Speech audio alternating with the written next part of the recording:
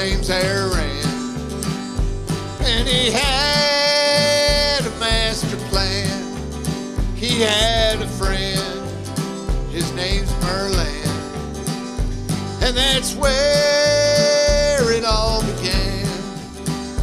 Complete recovery. Welcome to another completely interesting episode of The Complete Story. I'm Chuck Krivanik. And I'm Miles Jensen. And today we have the great pleasure of speaking with Howard George, a Chief Strategy Officer for Complete Recovery, and I believe the founder of Receivables Performance Management previously. Is that right? That's correct. All right. Well, we're particularly excited to have you here today to share spend some time learning about you, Howard. Yeah. So what would you like to know, guys? Yeah, we'll jump right in. Howard, I think you have a wealth of experience and knowledge that you've gained over all these years. So where did it all begin? What was like your first big thing that you... in the collection business or as a kid? Whichever direction you want to go there, Howard. Okay. Well, when I was 12 years old, I picked blueberries and raspberries every summer and strawberries. When I was 14, I was a floor guard at a skating rink. My senior year of high school, even though I went to school all day, I sold newspapers door to door for the Seattle Times and made $10,000 in 1981 part-time. Wow. And born and raised where? In Seattle. Okay. So after school, this guy would pick you up in a van, and like 6 of you guys would go door knocking and selling people subscriptions to the Seattle Times newspaper. Wow. Nice. So my senior year of high school, because I made $10,000 in 1981, I had a Hemi Orange Bright 73 Cuda that I drove, and I was, best as you could say, a high roller for a high schooler that had his own money. I bet. So Awesome. I was kind of motivated and driven early on. That's awesome. Then after that, I went to Dutch Harbor, Alaska for a year to find my fortune up there. Unfortunately, I found hypothermia and a bad fishing season and kind of came home with my tails between my legs. Between high school and that, I worked as a silkscreen printer at a sign shop. When I came back from Dutch Harbor, Alaska, I went back to silkscreen printing. And then this buddy of mine says, hey, I'm working at this collection agency. So this is in 1983. And there's like 4 people in a little room where you have to yell for a watch line. They got little cards this big that they're working off of. And I was mortified and I shook and I was afraid. And every week I told my boss, I don't think I can do this job, for about 2 months.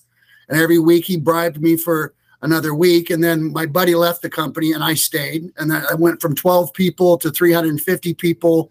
And I worked my way up from the bottom to be the vice president of operations for a company called Continental. Awesome. That's great. And then I went then the owner sold it and retired on his yacht. I was the number 2 guy, still pretty young, had to work for a living. So Continental Alliance and A.M. Miller and Associates and Gulf State Credit were the 3 companies that were acquired that formed OSI, or Outsourcing Solutions Incorporated. So I worked for them as the VP of all of third-party telecom, utility, and media. And they sold again to another venture capital group. But at the time that I left the organization, they had 10,000 employees and they were the biggest collection business in the country.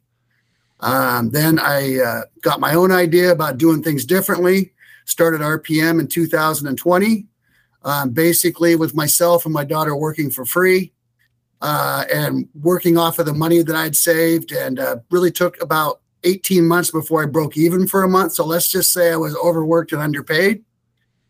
Sprint was my first client, and I had to get a partner because you can't just start with nothing. So the partner that I got was the original owner guy's other partner that he bought out many years ago.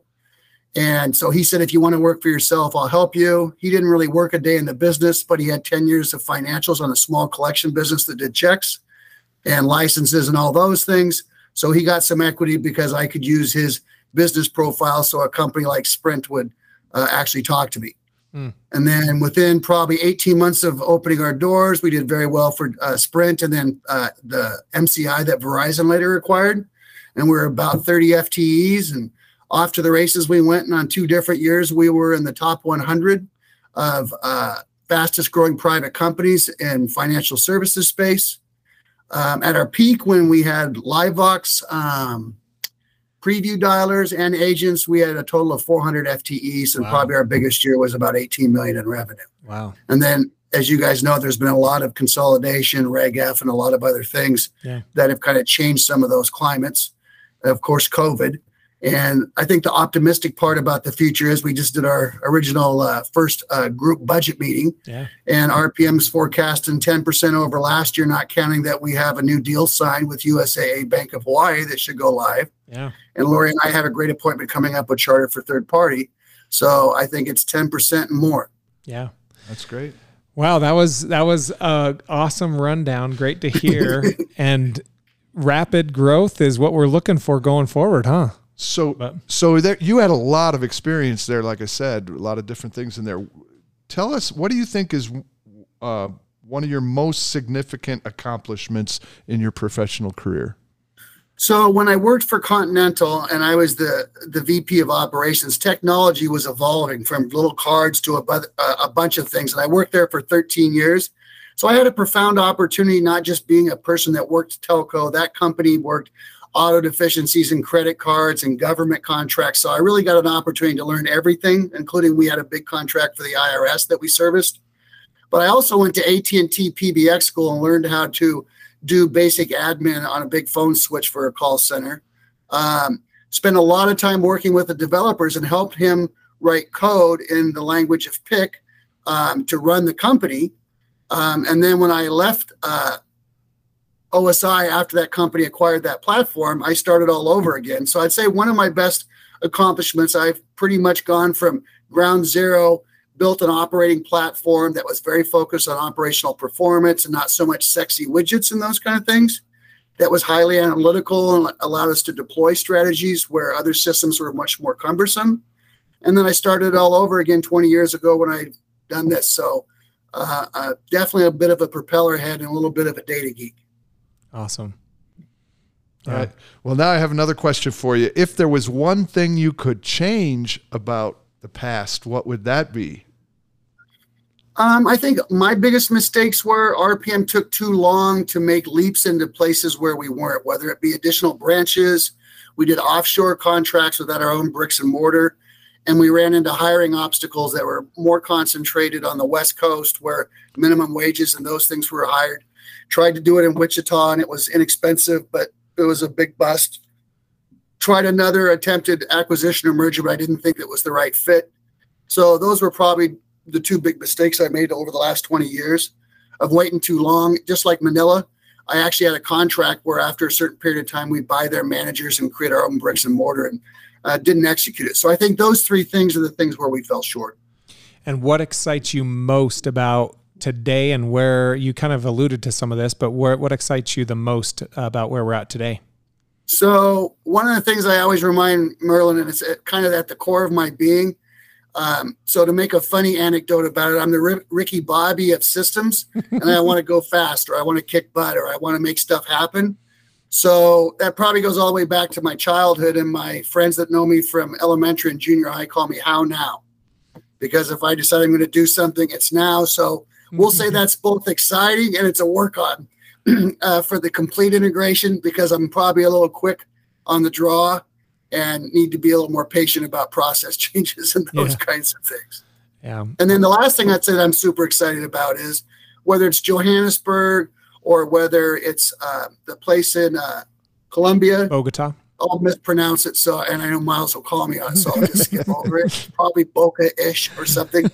But anyway, I love the fact that some of the tools that I didn't create along the way with my own business, those tools already exist. I think the other thing I'm really excited about is when RPM had 400 people, we had very big separation of departments and leaders and those kind of things.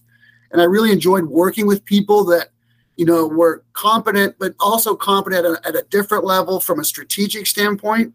And I'm excited about working within the complete organization because there's a lot of smart minds here. Yeah. And if your role is to complete strategy, it's a lot better when you got a lot of smart input than to do it with one or two folks that can help you. But, you know, you're probably too reliant on your own. Yeah. So now, Howard, you said, I think you mentioned you bought that first car you bought was a Cougar. Is that right? Well, my automobile history was my first car was a Buick Riviera that my dad got that had a blown motor that him and I worked on for 3 months and it never started. And then it got towed. So my first car didn't even drive. My second car was a red Ford Courier pickup. My third car was a 1970 Mach 1 with a 351 Cleveland that was candy apple red. Because I worked, that's when I started selling is in 16, 17, and 18 to high school. So my first big triumph was my Mach 1. But then that got in a car accident and it got totaled. And then I bought the 73 Cuda. And today I still have a muscle car affinity. So I have a 2006 Corvette that's supercharged with 680 horsepower. Ooh. Oh, you're going to make Wally jealous. I know. Well, I'm a car guy for sure. That was his big regret. It was ever selling his Corvette. His Corvette. He's a Corvette guy. So you have to talk to Wally about Corvettes. About that, yeah. Nice. What's your favorite car you've ever had? Is that it? Well, this one, I bought it in brand new in 2006, and they didn't have Z06s that were convertibles. So I took a C6 convertible and I customized it, smoked out all the lights, put the Z51 suspension on it. And how many years is it now? 16 years old, and it's got 27,000 miles on it. So, you know, some men, when they get older, have affairs. I just bought a Corvette and tricked it out. And do you do work yourself on the cars? I used to be able to. So when I had the Mach 1 and the Cuda, my dad was a super smart machinist and stuff. So we'd change clutches and, you know, put new headers on and all that kind of stuff. But when the cars got newer and you needed computers, I couldn't begin to work on the computerized cars of now. Yeah, that's true. Yeah. When you're not working, and what do you like to do for fun? What do you spend time doing? So I'm hoping I can incorporate this into my plan with all of the meetings that we have, and I'm not sassing, but I do like to meet my buddies that I've known since 10th grade. And Friday afternoons, we like to go up and ski every Friday because there's not a lot of people. The daytimers are coming off the mountains. It's a great way to start the weekend. And then whatever you do for the rest of the weekend is all bonus because you're tired from skiing. So that's one thing. I'm not a good golfer, but I like to golf. Okay. I'm good at wakeboarding, kneeboarding, water skiing. I can do a lot of different sports. And even though I'm getting up there in years, I still got a little game left. Nice. All right. If I remember correctly, you've got some of your kids. I think that's where the boating comes into play, right? You go boating with your kids. My daughter lives in Lake Chelan, which is about a 3.5 hour drive, but it's Eastern Washington. It's 95 all summer long there. And Lake Chelan's about 70 miles long. So it's just beautiful. So, you know, every summer, except for maybe the last couple years, usually I'd go over there and rent a big house, bring friends, family, and we'd hang out there for 8 or 9 days and just be water rats, so to speak. Nice. So that's a lot of fun. I got 2 grandkids as well. My son-in-law is Jesse. My son is Dane. My grandson, JJ, is 12. And my granddaughter, Lexi, is 8. Awesome. That's great. And I'm papa to them. So do you have big plans for Thanksgiving? Well, my son is a little antisocial. So my brother lives about an hour and a half from here, and he always invites me. And he's got 3 girls and I think like 9 grandkids. So, and he actually lives very close to Dane. I asked him, Dane, if you wanted to go over to Uncle Peter's, and he said, no way. So he's coming up tomorrow, and he doesn't even like turkey, but I'm cooking us 2 boys a ham and some good food, and we'll watch some football. Nice. That sounds fun. And based on the shirt that nobody can see on the podcast, and from where you're from, Seattle Seahawk. Go Hawks. Yeah, hey, go Hawks. Don't ruin my Chuck's Fast 5. We